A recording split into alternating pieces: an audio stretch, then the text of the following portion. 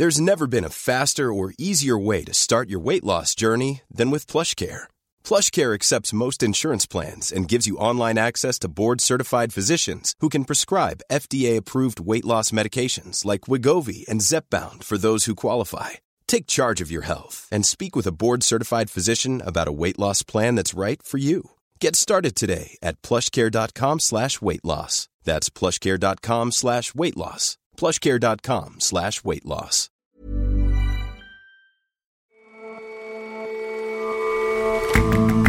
Hello and welcome to The Intelligence on Economist Radio. I'm your host, Jason Palmer. Every weekday, we provide a fresh perspective on the events shaping your world. Fake news is a threat to civil discourse everywhere, but the Baltic countries feel that threat acutely from neighboring Russia. We examine a bit of truth-seeking Lithuanian software that's getting ever better at debunking propaganda. And Germany's Green Party recently put forward legislation to put speed limits on the country's Autobahn. It failed completely. Although the measure would save lives, Germans cherish the highway's limitlessness as a thrilling bit of freedom.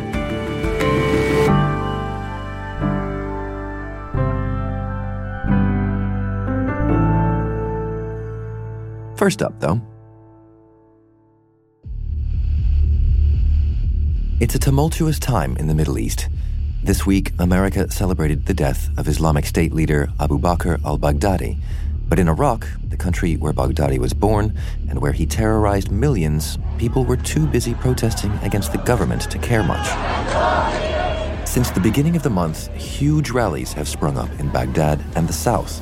They've been met with violence that has killed more than 250 people. When you come and stand up to your country, it's a great feeling. Even if it's dangerous, it's a great feeling. Ali Al-Barmani is an engineering student recovering from being shot in a demonstration. His friend was killed.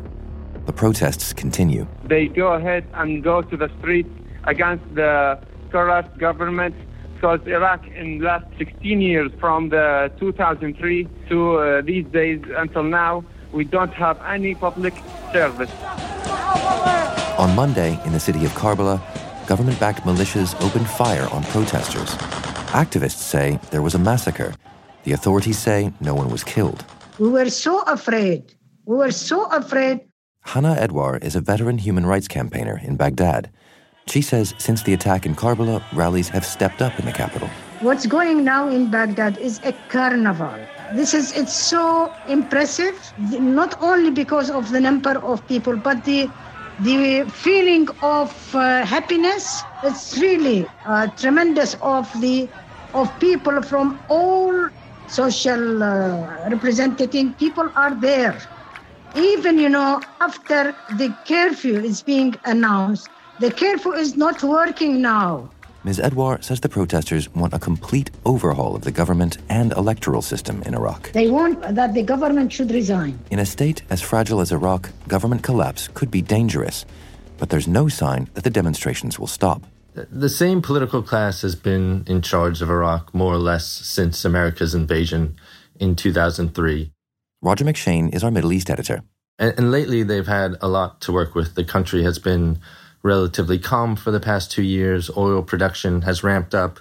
Revenues are relatively high. Yet the government provides very little for the people. Rebuilding has been slow. People go without basic services. Nearly a fifth of the country lives in poverty. But instead of helping them, politicians appear much more concerned with enriching themselves, with helping their parties or their allied militias. So the level of bitterness and resentment at these guys was growing, and it finally erupted again this month. And how is the government responding to those protests? So I think the government is sort of bracing for even more unrest. They've re-raised the barriers around the Green Zone, which is the seat of government. Some of them have called out their allied militias to counter the protesters with violence. In coming days, you may see the Prime Minister, Adel Abdel-Mahdi, go. He's lost the support of the main Shia parties in the parliament. But that's probably not going to satisfy the protesters. They saw the prime minister as a puppet anyway. And it's really not clear what's going to satisfy the protesters or who might convince them to stop protesting. Senior clerics such as Grand Ayatollah Ali Sistani have called for restraint on all sides, but they're increasingly ignored. Part of the problem is that the protests are largely leaderless, so it's not really clear exactly what the protesters want. Many would be happy to see the whole political system fall, but that would likely lead to just more chaos. But if calls for restraint against the protesters are not being heeded, does that indicate to you that things could get worse? There are already reports of quite a few being killed. Yeah, I certainly think things could get worse if the protests keep up. I mean, what you've seen in cities like Karbala is protesters actually confronting the militias, confronting their leaders, burning their offices, and in response, the militias are calling their men out onto the streets and firing into the crowds. And so, yes, there's absolutely the risk that you see more of that type of violence. There are a lot of parallels here with what we were talking about last week in Lebanon in terms of protests against entrenched vested interests and this very same kind of unrest. Are there any connections with what's going on in Iraq? Yeah, I mean, I think the grievances expressed by the protesters in both countries are very similar. It's not just that the politicians have taken so much and provided so little in return. There's also a feeling in both countries that the sectarian nature of the political system is a big part of the problem. In both places, government jobs are handed out on the basis of one's religion or sect, not on merit, and that's led to predictably poor governance and widespread corruption. And, in both countries, ministries are treated like ATMs for different groups that control them. So there's also a feeling in both countries that Iran has too much influence. In Lebanon, we see that with its support for Hezbollah, which is one of the biggest political parties, but also acts as something like an independent army. And in Iraq, we see that with Iran's support for Shia militias, which are very influential in the government. There's some irony in all this. I mean, Iran, which had its own revolution in 1979 and now claims to want to export its revolutionary model around the region, sees sort of this upheaval in the countries where its proxies are ascendant, and all of a sudden thinks revolutions aren't such a good idea. Well, the question is whether that kind of wholesale government reform would work anyway. In both countries, the idea is get this sort of sectarian patronage system out of the way and, wholesale changeover. Would that work? Well, I certainly think some change is needed. I mean, there was good reason for devising the political system in both Lebanon and Iraq in this way. Lebanon fought a 15-year civil war, fought largely along sectarian lines. That finally ended in 1990. And Iraq was thrown into disarray first by the American invasion in 2003, then by the rise of Islamic State. And sectarian tensions was always part of the fabric there. So in both cases, there was a compelling argument that you needed a political system that ensured that every religion and sect got a piece of the pie. And for a long time, the former warlords who still hold sway in Lebanon and the politicians who have long run Iraq, they argue convincingly that it was either this type of system or chaos. But I think a lot of people now consider that a false choice. They believe that the system has led to such bad outcomes that they're willing to risk the unknown. Thank you very much for joining us, Roger. My pleasure.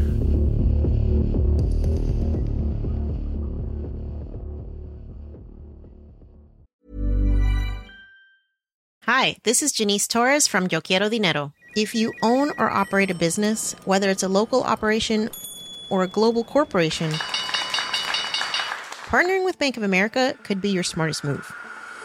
By teaming with Bank of America, you'll enjoy exclusive digital tools, award-winning insights, and business solutions so powerful, you'll make every move matter. Position your business to capitalize on opportunity in a moment's notice.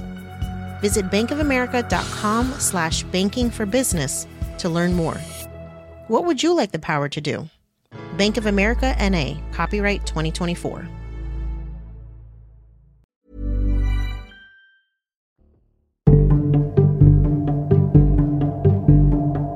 The fake news right here. Fake news. Fake news. Alternative facts. Fake news. They're fake news.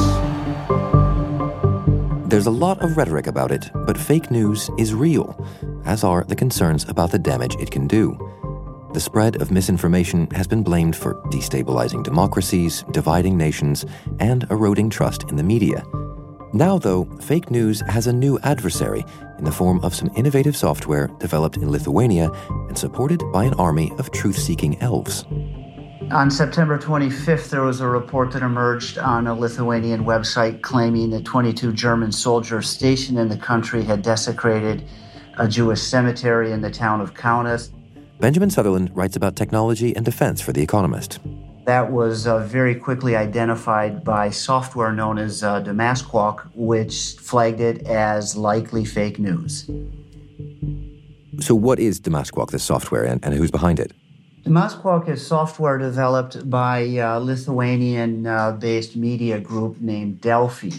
And they got some money from Google and used some of their own money in Vilnius, capital of Lithuania, to develop software that would facilitate the hunt for news items that were likely to be fake and which basically should be researched to determine if they were indeed fake. And why is it in particular that a Lithuanian company has been charged with this? Well, Lithuania, along with the other Baltic states of Latvia and Estonia, have been essentially under a barrage of Russian disinformation, which has really intensified since 2014 after Russia invaded Ukraine. And so efforts there have picked up to better detect these news stories and try and debunk them as fast as possible. So how does Damasquak actually work? What's it looking for? First of all, it's looking for language that triggers emotions. Essentially, disinformation doesn't work very well if it doesn't trigger emotions. The idea is essentially to trigger outrage, whereas kind of in the old Soviet days, a lot of the propaganda was essentially trying to build pride and support for the communist system. That's kind of shifted to more efforts to kind of sow distrust and division in Western societies. So they're looking for articles and news items that don't contain financial data. Terms based on finance and the stock market are considered to be kind of more boring and not likely to trigger outrage. They're looking for topics dealing with rape, murder, crime, deceit, disintegration of Western societies, accidents, scandals, gossip, that kind of thing. So is the software looking exclusively at, let's call it, excitatory language? Well, it's not just looking at that. It's also looking at who connects to a news item, who links it, who's hosting it. They look at the reputations of those websites and those organizations that are doing that, and that provides some additional clues. They're also taking a look at how the news item progresses. Fake news tends to be spread or passed along faster than the legitimate sort. Even the timing of a news item is important. Fake news is disproportionately sent out on Friday evenings when a lot of debunkers and other people are out for drinks or partying. And the fact that these stories move more quickly is an effect rather than a cause, right? They've been designed to do so. Yes, that's exactly it. But they have the support of Kremlin mouthpieces who are working on the project together, and they're helping each other and pushing the campaign. So it starts off with an advantage of a certain number of Russian trolls working on the project. But fake news and misinformation and disinformation is very much a global problem. In America, for example, as much as the Baltics. Surely there are lots and lots of efforts going on to tackle it.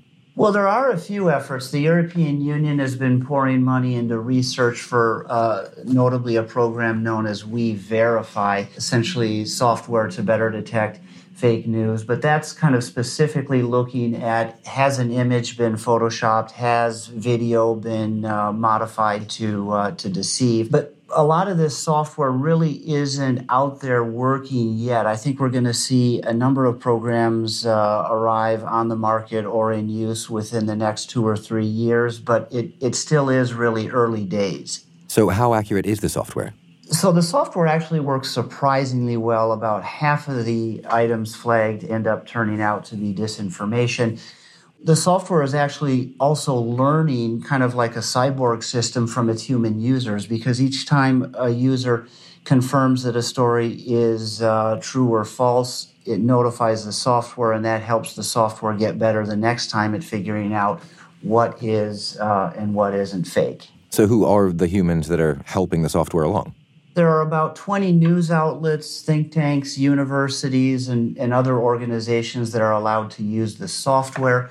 In June, there was a nonprofit set up by Delphi to further the technology. They have wanted to restrict the number of people who can use the software, partly because they're worried about cyber attacks from Russian hackers. Those users include a group of volunteer Lithuanians known as the Elves.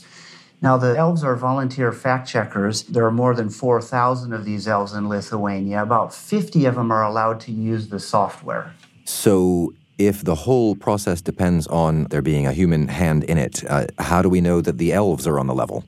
Well, the Elves have all been vetted. Up until a few years ago, they were in very large groups of several hundred. They changed that policy because someone did, in fact, infiltrate the group, and there were problems from that. So now they're in groups of about 10. Each of them knows the other members very well, and the only new Elves that are admitted into this work are people who had personal introductions from existing club members, if you will. So it's quite tightly controlled. I mean, there is something of an arms race, a cat and mouse game that goes on with this stuff. Whatever it is, whatever secret sauce it is that this software discovers, won't the people who are trying to propagate misinformation, disinformation, sort of learn what that is and work around it, essentially defeat the software at its game? Yes, that is happening. One of the problems with the software is that disinformation campaigns can figure out what the software is doing and game the system to a certain extent, but not entirely. If they get away from the themes that have been working for them, denigrating democracy and so forth, they may have disinformation that's a little bit harder to detect, but it's also going to be less effective. Benjamin, thank you very much for joining us. Thank you very much. I've enjoyed it.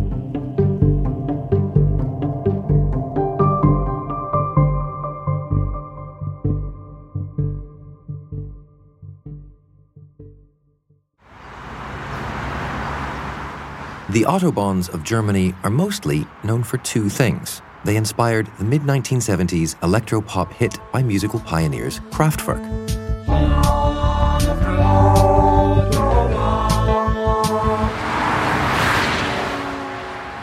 And secondly, they're exceedingly rare in that many have no speed limit. Earlier this month, Germany's Green Party tried and failed to introduce a speed limit on the roads. It seems that Germans aren't willing to give up the experience of flying down the Autobahn full throttle. I was a passenger in a car on the Autobahn just south of Berlin, driving with a friendly Slovenian called Jan, who owns a limousine company in Berlin. Tom Nuttall is The Economist's Berlin bureau chief, and he recently took a spin at speed. We started off driving at a conventional speed, I suppose 130 kilometers per hour or so, obeying the speed limit. Then when it fell away, he put his foot to the floor and we went up to sort of 220, 230 kilometers per hour.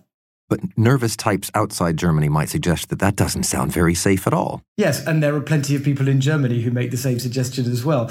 It's sort of difficult to model the consequences of the imposition of a speed limit because you have to make all sorts of assumptions about what it does to driving behavior and traffic. But there's one estimate. If Germany were to impose a blanket speed limit of 130 kilometers per hour across the Autobahn network, and that's what the most recent attempt tried to do, you might save somewhere between 80 and 140 lives per year. The other main practical argument for doing so is a climate one. You might reduce annual emissions from cars of around 2 million tons of carbon dioxide per year. So why is it that these Autobahns don't have a speed limit? The first government to abolish speed limits was actually the Nazis before the Second World War, although they did, before war broke out, they did impose a speed limit. After the war, when West Germany was under Allied occupation, the first government of the Federal Republic got rid of speed limits and never really reimposed them. There have been various attempts over the years to do something about it, most notably after the oil crisis in 1973. There was a speed limit imposed across the Autobahn network of West Germany, but it lasted for about 4 months. And the transport minister who was responsible for putting it into place didn't last much longer than that either because it was so unbelievably unpopular. And essentially that's still where we are today. So how do the German people feel about this absence of speed limits? Most opinion polls do find a slim majority in favour of imposing a speed limit on the Autobahn. But for those who resist it, and there are a lot of them, I don't think it really has a lot to do with the sort of practical case of safety or climate or whatever else it might be.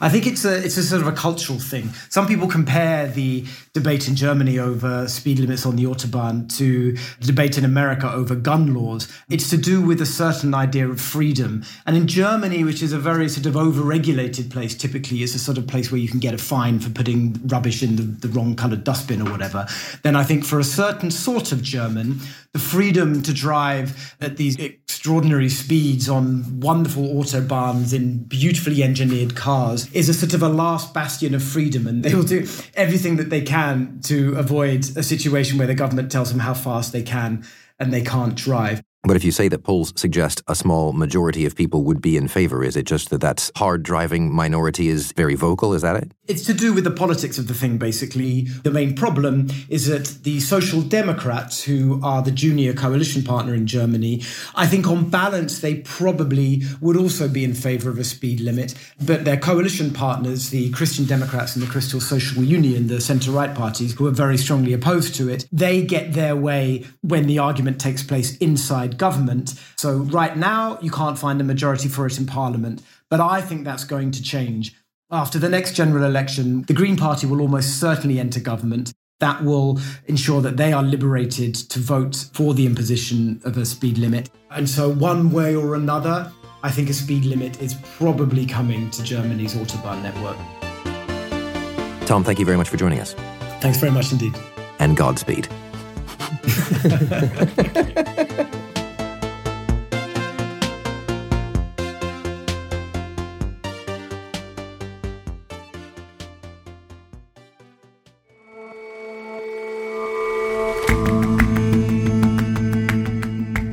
That's all for this episode of The Intelligence.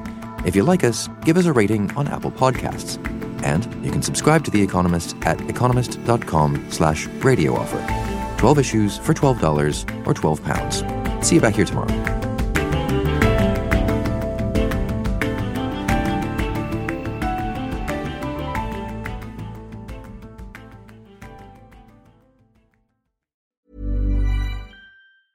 Even when we're on a budget, we still deserve nice things. Quince is a place to scoop up stunning high-end goods for 50 to 80% less than similar brands. They have buttery soft cashmere sweaters starting at $50, luxurious Italian leather bags, and so much more. Plus, Quince only works with factories that use safe, ethical, and responsible manufacturing. Get the high-end goods you'll love without the high price tag with Quince. Go to quince.com/style for free shipping and 365-day returns.